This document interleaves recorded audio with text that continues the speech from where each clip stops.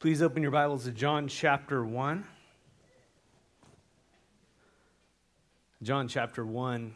Last week, the first 5 verses of John were introduced, and we were introduced to the Word. The Word. John wrote in those first 5 verses, "In the beginning was the Word, and the Word was with God, and the Word was God. He was in the beginning with God, and all things were made through him, and without him was not anything made that was made. In him was life, and the life was the light of men. And the light shines in the darkness, and the darkness has not overcome it." John introduces us to the word, logos in the Greek, and as I mentioned last week, the Jews and the non-Jews would have both had this understanding of what the word means. For the Jew, the word would have been that expression from God, that personal expression from God, the word that created the universe, the word that came through the prophets, the word that brought salvation. So this would have been something very familiar to a Jew reading their Old Testament, growing up in that environment. But for the non-Jew, the term logos, the term word, was very common to those who were Greek. It was in their philosophy everywhere, and logos is a Greek word. And the idea of the logos, again, was some kind of impersonal force that ordered the universe. The Greeks, being a thinking people, looked up at the universe and they realized that it was absolutely in order. There was an order to things. However, they did not necessarily always attribute that creation to a person, that there was some kind of divine order that kept everything in being, and that would have been that supernatural force, the logos, to them. And so John is taking the idea of the word, and he's throwing, in the beginning was the word. He throws this concept of the word so both his audiences would kind of funnel their thoughts to the supernatural, and then John begins to shape what in the world the true word is. And so the true word is the eternal God in human form, the Son of God, the Logos, the God-man, Jesus Christ. And so for a quick review for those first 5 verses, we saw 7 things concerning the word last week, and if you didn't write them down or I mixed them up, which is probably what happened, the first is the word pre-existed creation of the universe. The word pre-existed. And secondly, the word coexisted with God in that pre-existence. In other words, the Word existed before the creation of the world. And secondly, He coexisted with God. The Word was with God. Thirdly, the Word was God, or literally in the Greek, God was the Word. And so we begin to glimpse into the fact that God was with God in the beginning. You're going, well, the Word is distinct from God the Father, and so there's 2 members of the Trinity there, and we know the third is the Holy Spirit. Fourthly, creation was created through the Word. Nothing was made without Him. Fifthly, life is in the Word. 6, the Word is the light of mankind. Light means life. He's using an analogy here. Life and light. Men are in darkness. They don't have spiritual life. They're in spiritual darkness, and so they need the light of God, the life of God. And so the Word is the light of mankind that shines upon men. And lastly, the Word prevails. His life overcomes the darkness of the fallen world. The world, in its darkness, tried to consume Jesus Christ, but it could not. He rose again. He prevailed. And by the way, He will prevail. Amen? So in those first 5 verses, John introduces us to the Word, Jesus Christ, in whom is life, who became a man to give that life to whomever would believe. And so John gives us that imagery of the Word being a light to mankind. And starting in verse 6, where we pick up today, John now shifts gears and tells us about the witness concerning that light. So God sent a witness ahead of the light. And this is where John is going. He's building his case here. Verse 6 and 7 says, "There was a man sent from God whose name was John, and he came as a witness to bear witness about the light, that all might believe through him." So John says there was a man sent from God whose name was John. The name John actually means God is gracious. We were, Christine and I, when we were going to name John back there in the sound booth, his name, it comes out of us reading about John in the Gospels, about John the Baptist. because God was so gracious to us to give us a son, especially me being a horrible sinner, that God would give me a son. God is so gracious, and that's what his name means. But this is the name of the person who is going to be the forerunner before Jesus Christ. And I love that. Grace goes before the light. And I love that, how John, his name is it's subtle here. Now, real quickly, John the Apostle, who's writing the gospel, is not John the Baptist that he's talking about. Two different people. There was a man sent from God named John. John's writing about another John. It's like the whole Mary scenario in the Bible. It's like, which Mary are we talking about? I don't know, but we do know. So I'll say John the Apostle. You'll hear me go back and forth, but I'll clarify who I'm talking about. But basically, there's a couple things to note about John. First of all, and if you're taking notes, there's a couple things to note about John. First, he was sent from God. It's very important. John the Baptist was a forerunner. He was sent from God. John's life and ministry was planned out before he even came into existence. Isn't that crazy to think? That God has the ability to plan someone's life and what their whole being is supposed to be before they come into existence. I find it interesting is Cyrus in the Old Testament. If you guys read about Cyrus, Cyrus was a king, and he starts reading about the prophets, and then all of a sudden he finds his name. And it describes exactly who he is, what he's doing, and what he should do. And Cyrus freaks out because it was written 300 years before he came into being. And so God knows what's going on. He has the ability to be outside of time, and he can see the beginning from the end. He's eternal. And so John's life and ministry were planned out way before John was on the scene. Matthew's gospel in chapter 3 tells us regarding John the Baptist, this is Jesus speaking. It says, "This is he who was spoken of through the prophet Isaiah, who says, a voice of one calling in the wilderness, prepare the way for the Lord, make straight a path for him." And so Jesus is quoting Isaiah, and Isaiah was 700 years before John the Baptist came on the scene. Isaiah, now think about in our history, American history, 700 years before, where are we we're as a nation? It's a long time ago, right? 700 years was prophesied, John the Baptist was prophesied about here by Isaiah, a voice of one calling in the wilderness, prepare the way of the Lord, make the path straight. And that was his ministry. Moving a little closer to the birth of John, at the close of the Old Testament, Malachi, around 400 years before, it's the last book of the Old Testament, 400 years before Christ, Malachi prophesies about the forerunner to the Messiah in Malachi chapter 3, verse 1, where Malachi says, "I will send my messenger who will prepare the way before me."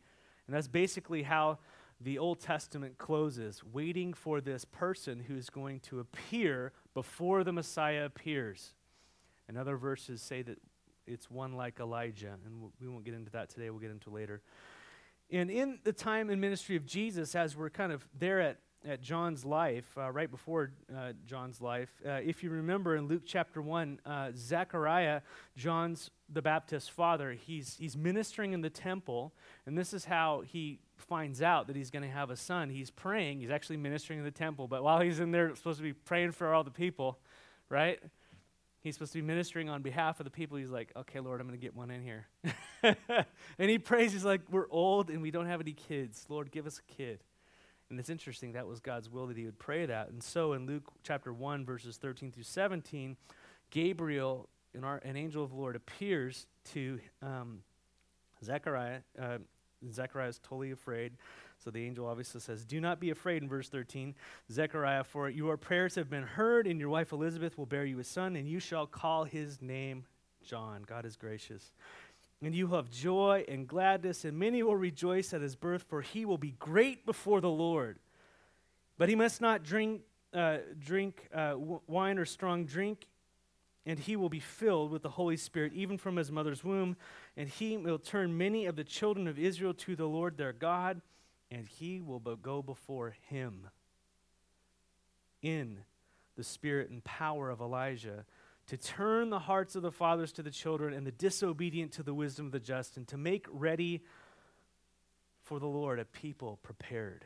John the Baptist's ministry was to go before the Lord and begin to preach repentance. That the hearts of the people who were supposedly God's people would be awakened and aware the Messiah is coming. Get ready for him. And that was his ministry. And so God spoke through the prophets, he spoke through Gabriel, he spoke through Jesus, all concerning the life and the ministry of John the Baptist, that he was sent to bear witness of the Messiah. And that's the second thing about John. First, he was sent by God, but secondly, he was sent to bear witness of the light. The word witness means to testify. That's what it means, like in a court. And John came to give facts about the word, not his opinion. That's what John was doing. He wasn't saying, hey, I think Jesus is kind of cool because Jesus is like, No, he was saying, this is who the Lord is. And these are the facts about him concerning the Lord. And so he's testifying as if in front of the court. And you know that if you are testifying in front of a court, you are under oath to tell the truth, the whole truth, and nothing else, right? And so he was giving them the word, the fact that the Word is the Son of God, God in the flesh. And we get a taste of what his testimony consisted of later in this chapter, like in verse 26. We'll get there. But it says, I baptize with water, John the Baptist says, but among you stands one you do not know. Even he who comes after me, the strap of whose sandals I'm not worthy to untie. And so he testifies, there's one coming. Man, he is above all of us. I am a prophet. Well, he's not a prophet, but he says he's not a prophet. But he says, look at me in my ministry. He says, I'm not even able to untie his sandals. That is how awesome he is. He testifies of his greatness. Or verse 29 through 34, if you have your Bibles, in John chapter 1. The next day, he saw Jesus coming towards him, and he said, behold, the Lamb of God who takes away the sins of the world. This is he whom I said, after me comes a man who ranks before me because he was before me. In other words, he's eternal.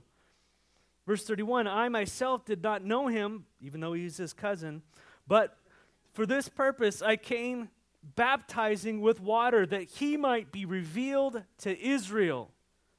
And John bore witness, and his witness of that baptism. And I saw the Spirit descending from heaven like a dove, and it remained on him. And I myself did not know him, but he who sent me to baptize with water said to me, he on whom you see the Spirit descend and remain, this is he who baptizes with the Holy Spirit. In verse 34, and I have seen and borne witness that this is the Son of God. John is testifying before the world that this is the Son of God coming into the world. And his words were terrifying to the world. People repenting left and right. Tax collectors and sinners and prostitutes and all types of people just caught up in all kinds of stuff, which represents all of us. They heard, the light started to shine on their hearts. And they said, what must we do to be saved? There was a terror that came into their heart when they saw the light of God revealed through this man into their hearts. And they were getting to be prepared for the Lord. They were turning in repentance to the Lord Jesus, who would come not in baptizing them with water, but with the Holy Spirit. And so John is testifying that Jesus is the Son of God. But why? Why is he testifying? Why did God preordain John's life and ministry as a herald of Jesus Christ? And this is the third point regarding John the Baptist. John's aim in witnessing, it says, was that all might believe through his witness. That all might believe. John wants people to believe in Jesus so that they will have life.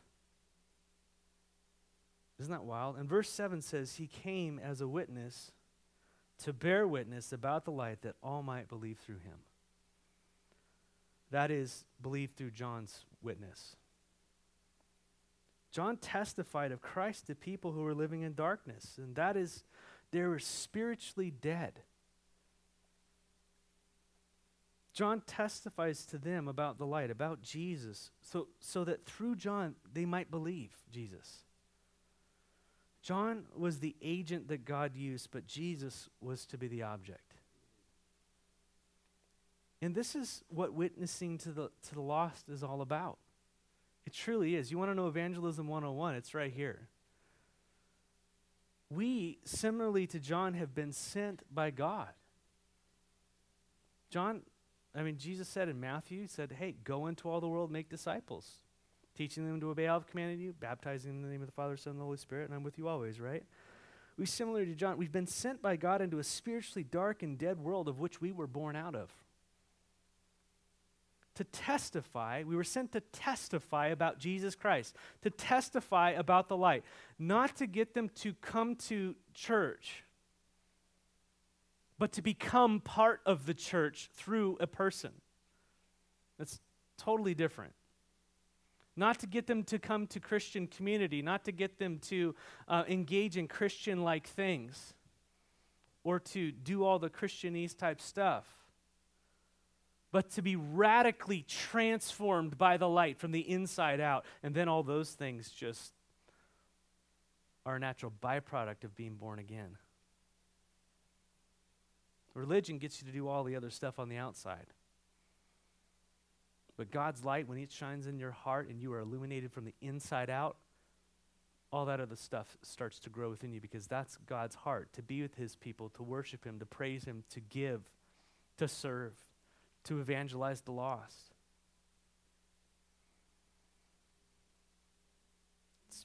Yeah, amen. And so he came as a witness to bear witness about the light. He was sent by God to the spiritually dark to testify about the light. And that is what our mission is as evangelists, to testify about Jesus Christ. It's really simple. Not to give them our opinions about Jesus, but the facts of who Jesus is. You see, you don't want them to fight with you. You want them to fight with God. Right? I love Walter Martin. He believes, he was an apologist, but he just talked about the word being a sword. The word talks about the word being a sword. He says you simply take the sword and put it in front of them and let them fall on it. You just give them the word and let it cut their hearts. And that's what the word does to us.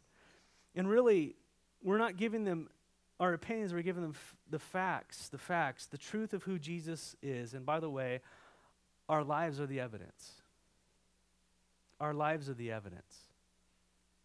The fact that his life has changed my life. He's given me his life. Those things match up, right? And so as we testify of the light, there will be those who will believe upon Jesus through our witness. And by the way, the word witness in Greek, do you guys know what it is? No, but I do. And I'm not telling you. No, I'm just kidding. It's the word martyr, martia. Isn't that interesting? John would lose his life for the testimony, as did Stephen, as did Jesus, as did almost all the apostles except for John writing this. Their witness cost them their lives, and because they witnessed to death, the word martyr actually became synonymous with losing your life for testifying about Jesus. Isn't that wild? We're to be empowered by the Holy Spirit to be witnesses. Where did Jesus end up? The cross. Where did the disciples end up? The cross. I'm not saying that many of us will end up on the cross, but let's reckon it so. Not that we treat our lives frivolously, but that we're willing to openly accept the shame that was cast upon Jesus. As he is the light and a dark world rejected him, so may he reject us, not because we are argumentative and mean-spirited, but because we're light in a dark world. And when Jesus says in John, 13, he says, don't be upset. If they hate you, it's because they hated me first. You've got my light in you. That's what they're rejecting. And so their witness cost them their lives. for Jesus. And so John was sent by God in a very special way. John was a witness of the light coming into the world, that people might believe through John's witness. In verse 8 says, he was not the light, but came to bear witness about the light. One of the tendencies of those who witnessed John's ministry was to mistake him for the true light. I mean, the guy was dynamic. He was powerful. The Holy Spirit was working powerfully through him. Repentance was coming, and it was in such a powerful way that the nation looked at him and said, who is this? And they're trying to match up what was going on with this guy with what their scripture said. That's how radical this man was. And they started to mistake John for the true light, the Messiah. Many were asking questions. We'll get into that later. But God was used mightily by John. He was truly a voice crying in the wilderness. John was a light, but he was not the light. He was not the light. Now, John the Baptist, interesting enough, was called a light by Jesus. And so we've got to get a little technical here. If you flip over to chapter 5, verse 35, where Jesus says of John, he was a burning and shining lamp, and you were willing to rejoice for a while in his light. And so Jesus calls John a light. Jesus calls John the Baptist a light. Jesus, the light of the world, calls John the Baptist a light. But the word that Jesus uses for John's light is lachnos, which refers to a portable lamp. He's a flashlight. I mean, it might be one of those like 700 lumen things. I have no idea, but he was a light, right? But the light that John was testifying of is the word phos, which is the essence of light. The essence of light. John is a portable light. Jesus is the essence of light. Jesus is the light of the world, and in him is life. John is a reflection. It's kind of like the sun and the moon. You know what I mean? John the apostle in verse 8 clearly says, if you read verse 8, that John the Baptist was not the light. And if you flip down to verse 20, John the Baptist says of himself that he is not the light. And I think the tendency is the same for us. How many of you guys have been impacted by someone pretty significantly in Christ? And we just go, wow, man, look at that light. Man, that is so amazing. Remember that they're a flashlight, and they're just hopefully reflecting the true light. And that is the difference between a false teacher, a false minister, really, and between a servant of the Lord, is that when the glory comes our way, as we're being used by God, what do? We give glory to God. We don't take the glory ourselves. We don't say yes, even though our hearts struggle with that, amen? But truly, we don't let people think that we're the source. We are not the source. We are the agent. He is the object. He is the essence of all life and all goodness. And we've been touched by his grace. And so John was not the light, but came to bear witness about the light. And now John the apostle shifts to begin speaking of the light and man's reaction to that light. Verse 9, the true light, which gives light to everyone, was coming into the world. A couple things to note about the light if you're taking notes. First, John calls the light the true light. The true light. The Greek word here for true refers to what is real or genuine. Thayer's Greek lexicon describes it as that which has not only the name and semblance, but the real nature corresponding to the name. It is the real deal. I like what John MacArthur says here. He says, God's people had seen reflections of the light of his glory, but in Jesus, the full radiance of his glory was revealed. Jesus is the full radiance of the light. They had seen images and reflections through different prophets and different things, and even through creation, but the true encompassed radiance of God is full light. The full glory of God is in Jesus Christ. Remember Philip, later actually in John 14, he says to Jesus, Lord, show us the Father.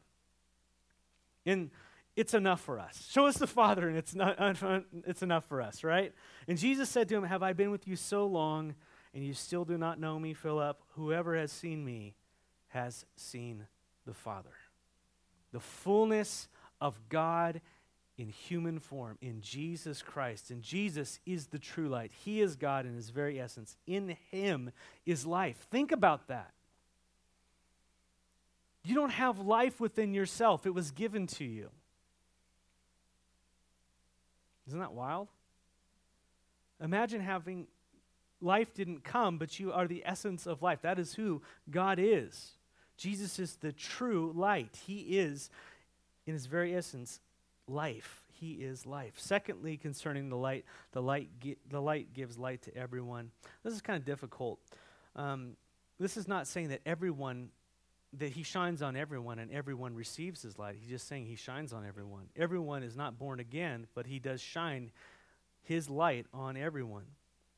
And so most likely this is referring to the fact that God had already revealed himself to every soul through creation. This is Romans chapter 1. This is called general revelation. This just means that you look at the universe and you see how it's ordered, and it testifies that there is a creator. And that light shines on everyone. Everybody knows that. In Romans 1, 19 through 20, there's a big context here, but I'm just reading the verses. For what can be known about God is plain to them, to idol worshippers, because God has shown it to them. How? Verse 20, for his invisible attributes, namely his eternal power, his divine nature, have been clearly perceived ever since the creation of the world, the things that have been made, in the things that have been made, and so they are without excuse. In other words, when you look at the sun, and see the sun and the universe and the order to things and the complexity of life and birth and the cycles and all these things, it all screams order. It screams creation. It screams that there's something larger than us, all the forces we know of and all these types of things. There's something controlling all of this, something that put this into motion. Our foolish hearts are darkened when we deny that there's a creator. And when that happens, Paul goes on, and this is a subtopic, we get debased in our mind and our decision-making gets stupid, even to where we end up doing things with our bodies we should not, because it's out of order, because we don't have the right order going on, and that's where our nation is right now. And so he says they're without excuse. And so when John says that the light gives light to everyone, this probably means the light of the world in its fullest revelation of God is in Jesus Christ, and God already has shined his light upon humanity through creation, but it's embodied in Jesus Christ. He is the fullness of the light. Maybe not. But regardless, the light shines on every man. Thirdly, John says the light was not recognized. Now here's the sad part. Verse 10, he was in the world, and the world was made through him, and yet the world did not know him. Have you guys ever seen that Undercover Boss thing? You know, you got the boss who's always in the ivory tower, working with all the board and all that stuff, and then he goes in the mailroom for a day, and no one knows who he is. And they do not recognize that he's the creator of all this. And, you know, they tell him what to do, and, you've got a bad work ethic. And it's just a very funny little deal. It's like, you don't know who you're messing with. You're messing with a lot of power there. Like, they have your life, the trajectory you think you're on, it's all in their hands, so to speak. And obviously that's in a limited way, but that's kind of what it's like. He was in the world, and the world was made through him, yet the world did not even know him. These are some of the most heartbreaking verses. The light came into the world, its own creation, and did not even know him. This is how darkened humanity's hearts are. We try to think that we are so enlightened, so just spiritual, and that we can see all these types of things, and we really puff ourselves up, but the true situation in our own heart is we're dark. We're actually dead is the word. And that's what the idiom for darkness is. There's light, which is life, and there's darkness, which is death. And God comes into our world and says, you guys are dead, spiritually dead. You can't even see life. You think you have it. You have no idea what it is. I'm the source of life. It comes from me. You have bios. You're walking around in your biology thinking that you have spiritual life, but you're actually dead. That's a horrible place to be. How many of you have been so totally wrong on something you never saw it until it was way too late? Anybody else? Yeah, it's like that, but worse. And so he was in the world was made through him, and yet it did not know him. Paul speaks of this in 2 Corinthians 4:4, where he says, "The God of this world has blinded the minds of unbelievers to keep them from seeing the light of the gospel of the glory of Christ, who is the image of God." The God of this world, that is Satan, little g, not a deity, a supernatural created being. It's just an idiom for that. And his work is to keep us in the dark. His work is to keep us blinded. You see, we've got an enemy within, our own fallen nature that is dead. We've got an enemy without, a spiritual enemy who wants to keep it that way. And we've got a world that's fallen around us that makes us think that this is life. We are truly the walking dead, apart from Christ. Ephesians 2:1-3 says the same way, a little bit different, about our spiritual deadness, our darkness. As for you, you were dead in your transgressions and sins, in which you used to live. You can be dead and living in sins, in which you used to live when you what? Followed the ways of the world and the ruler of the kingdom of the air, the spirit who is now at work of those who are disobedient. This is Satan and his whole empire of demonic beings. And all of us also have lived among them at one time, being Christians who were born again. We lived among them at one time. How? Gratifying the cravings of our flesh and following its desires and thoughts. And like the rest, we were by nature children of wrath. Don't worry, I'll come back to that verse, the rest of it, because it's awesome. But the world is under the sway of Satan and our own evil desires. Do you know that? We are in spiritual darkness. We are spiritually dead people by nature, suppressed by a superior spiritual being, Satan, and we need life that comes from the outside. Mankind was so lost, so blind, so gone, that when Christ came, the creator of the universe, they did not even recognize him. That's how hardened their hearts were. And so the world does not recognize the light. That's the first thing. Well, that's another thing about the light. The world does not recognize the light. If that isn't bad enough, fourthly, the light was rejected.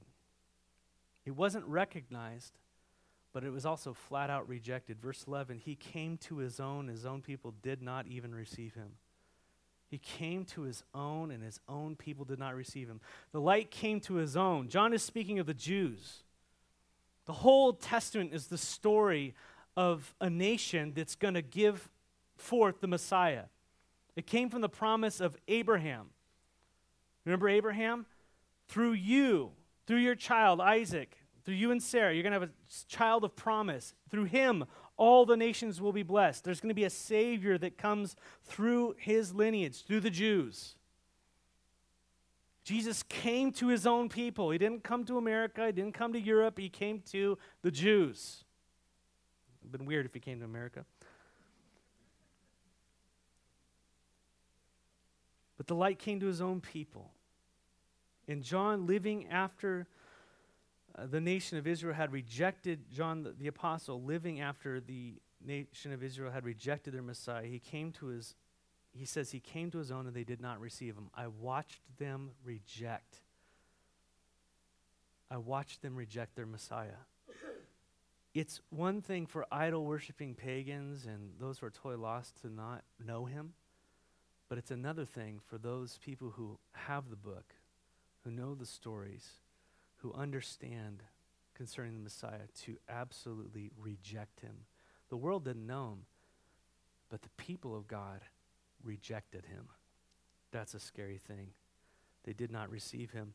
Jesus in Matthew 23-39, he laments over this. He's about to be crucified. He's looking over Jerusalem, and here's the thing, verse 37. He says, "O Jerusalem, Jerusalem, the city that kills the prophets and stones those who are sent to it. How often would I have gathered your children together as a hen gathers a brood under her wings, and you were not willing. He came to his own people. He longed to gather them to himself, to give them life, to protect them, and all those things. And what happens? They rejected him. The world did not know the light, and his own did not receive him. But here's the hope, verse 12. We end on hope. But to those who did receive him, who believed in his name, he gave the right to become children of God. And so fifthly, the light is received. The light is, yes, it is not known, and it is also rejected, but it is received. There are those who receive the light. Who receives him? Who are they, and how did they receive him? How do you receive the light? John says that they are those who believe in his name. They believe in his name. Let me ask you, have you believed in his name? Have you received the light? The light has a name, and his name is Jesus. And so to receive Jesus is to believe in his name. Now, what does that mean? The name Jesus means God saves. That's what his name means. God saves. He sends a messenger named God is gracious, and he sends a son named God saves. It's a pretty awesome God. In Acts 4:11, Peter says to the rulers and elders after healing a guy miraculously, he says, "Let it be known to all of you and to the people of Israel that by the name of Jesus Christ of Nazareth, whom you crucified, whom God raised from the dead, by him this man is standing before you well," or whole. Verse 11, "This Jesus is the stone which was rejected by you, Israel, that was rejected by you, the builders, which has become the cornerstone." In verse 12, "And there is salvation in no one else, for there is no other name under heaven given among men by which we must be saved." There is no other name. The name of Jesus, believing in Jesus Christ, will save a human being from the darkness, from the wrath of God against our darkness. To believe in his name is to believe that Jesus died for your sins in your place, that he paid the price for your rebellion against God, and that he rose again. That he not only took away your penalty through his death, but that he overcame death by his life. He rose again. That's what it means to believe in Jesus, that God saves. He took away your sin and he gives you life. Do you believe it? And when that happens, the fifth aspect of the light happens. The light gives us his life. Verse 13. "Who were born not of blood," he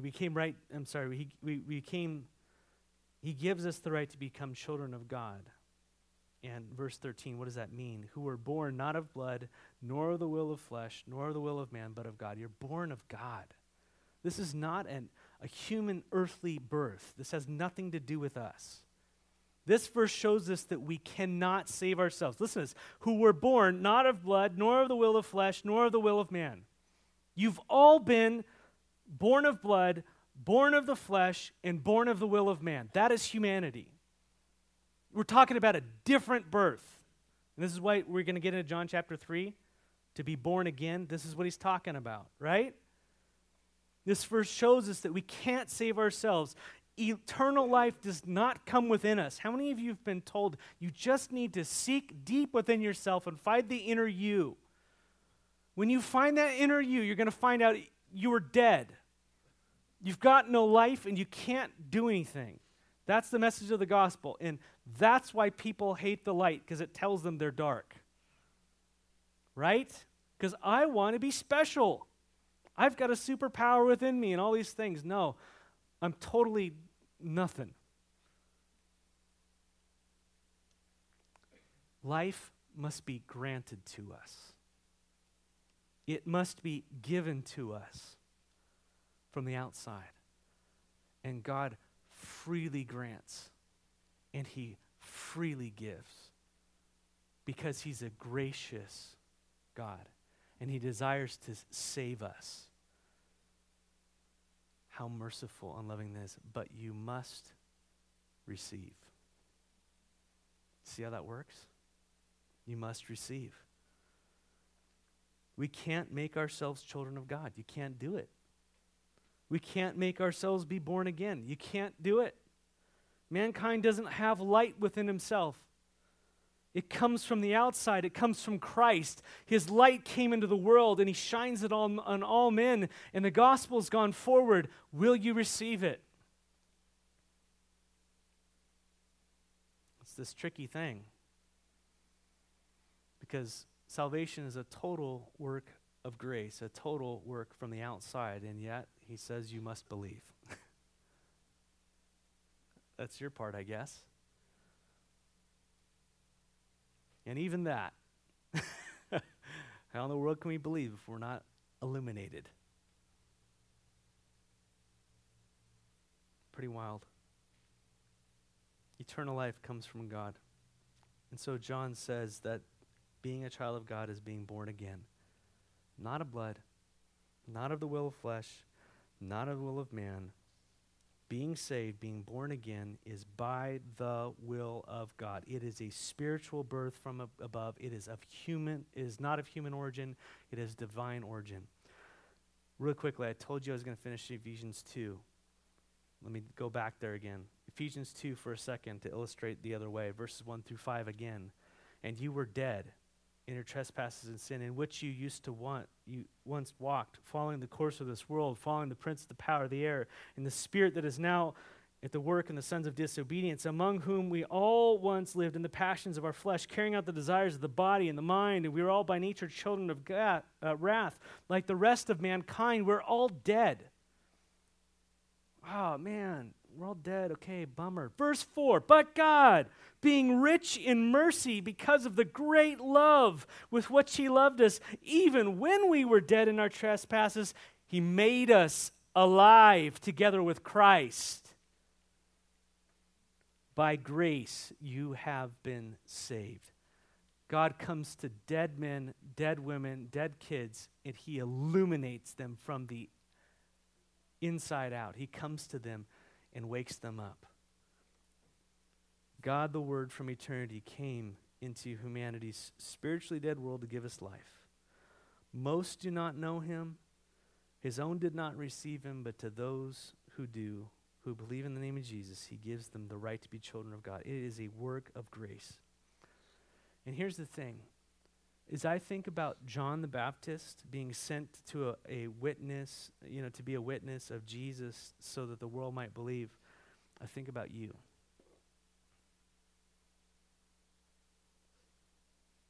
You, as Christians, are his witnesses now.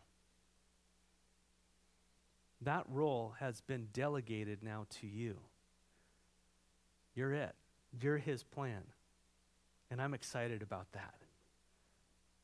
Because I know that you are not the source. You're the agent. You don't have the essence of light that, we're testifying of the life. And God chooses to use broken vessels, things which are not, to confound the wise. And I look out and I look at my brothers and sisters and go, the wisdom of God. How awesome that he would choose us and fill us with his life and then go send us out into the same mess he saved us out of to say, look, there's life, there's light. It's Jesus Christ. He saves people. I was lost and I was blind. I was dead, but now I see. All because of his grace. I think of you being sent into the world this week to be a witness, to be a martyr of the light. Losing your life, denying yourself, that others might live. What a tremendous honor God has given each of us to be his witnesses, to testify to the dark and blind person of whom we all can totally relate that the true light has come into the world. He came into us. That Jesus died to save us from the judgment of God. He rose again so that we would share in his victory over death and share in his eternal life. That we would be John 17 with him. That as they were from all eternity past, that we would be with him for all eternity future. What a gracious gift. I just praying that we would be the agents. Are you willing to be an agent this week of God?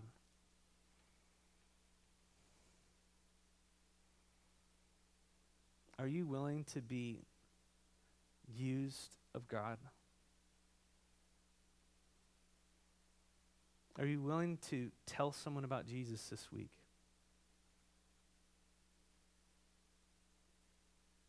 Are you willing to open your mouth into the darkness? Are you willing to use your actions in the darkness? Are you willing to do all those things? Are you willing to lose your life?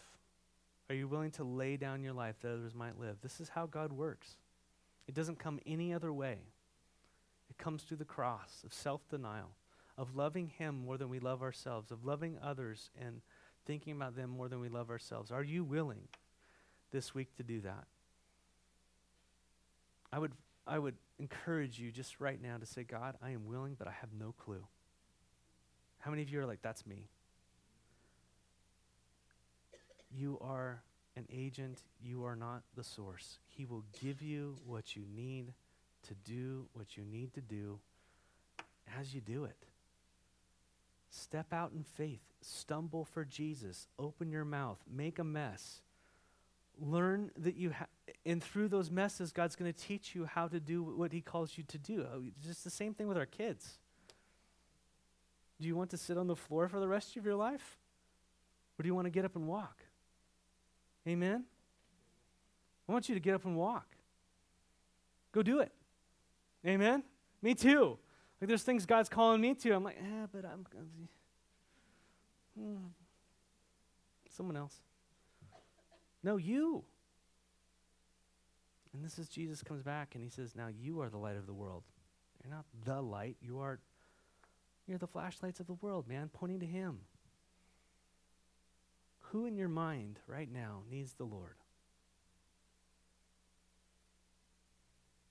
Are you going to go do it?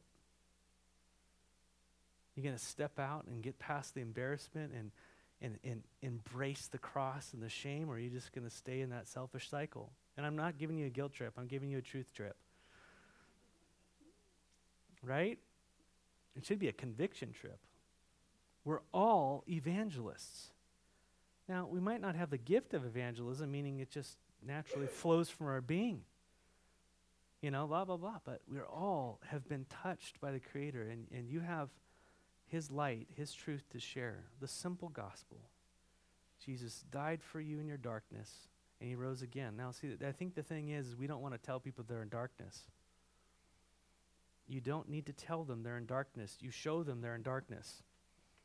This is what the Lord says. Open Ephesians 2. Man, this is what the dead life is. This is what God wants to do. And the Holy Spirit will convict people. So I'm encouraged. I really am. How many of you have been in the Lord for a long time?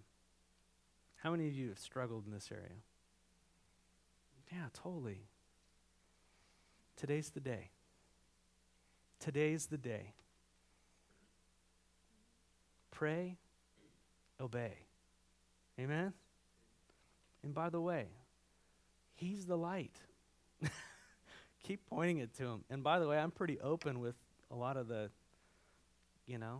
struggles and stuff. I don't need to pretend like I'm perfect. Gosh, that's a weight we can't handle, right? Amen? But we make no mistake on who he is. So may the Lord empower you this week. He's given you such a gracious gift. And I just looking at your faces and knowing a lot about you, from what I know, man, you're ripe. You're ready. You don't want to get stagnant in your faith. You don't want to stay in the same spot. You want to step out in ventures that require God to meet you on the sea that he needs to part. Amen?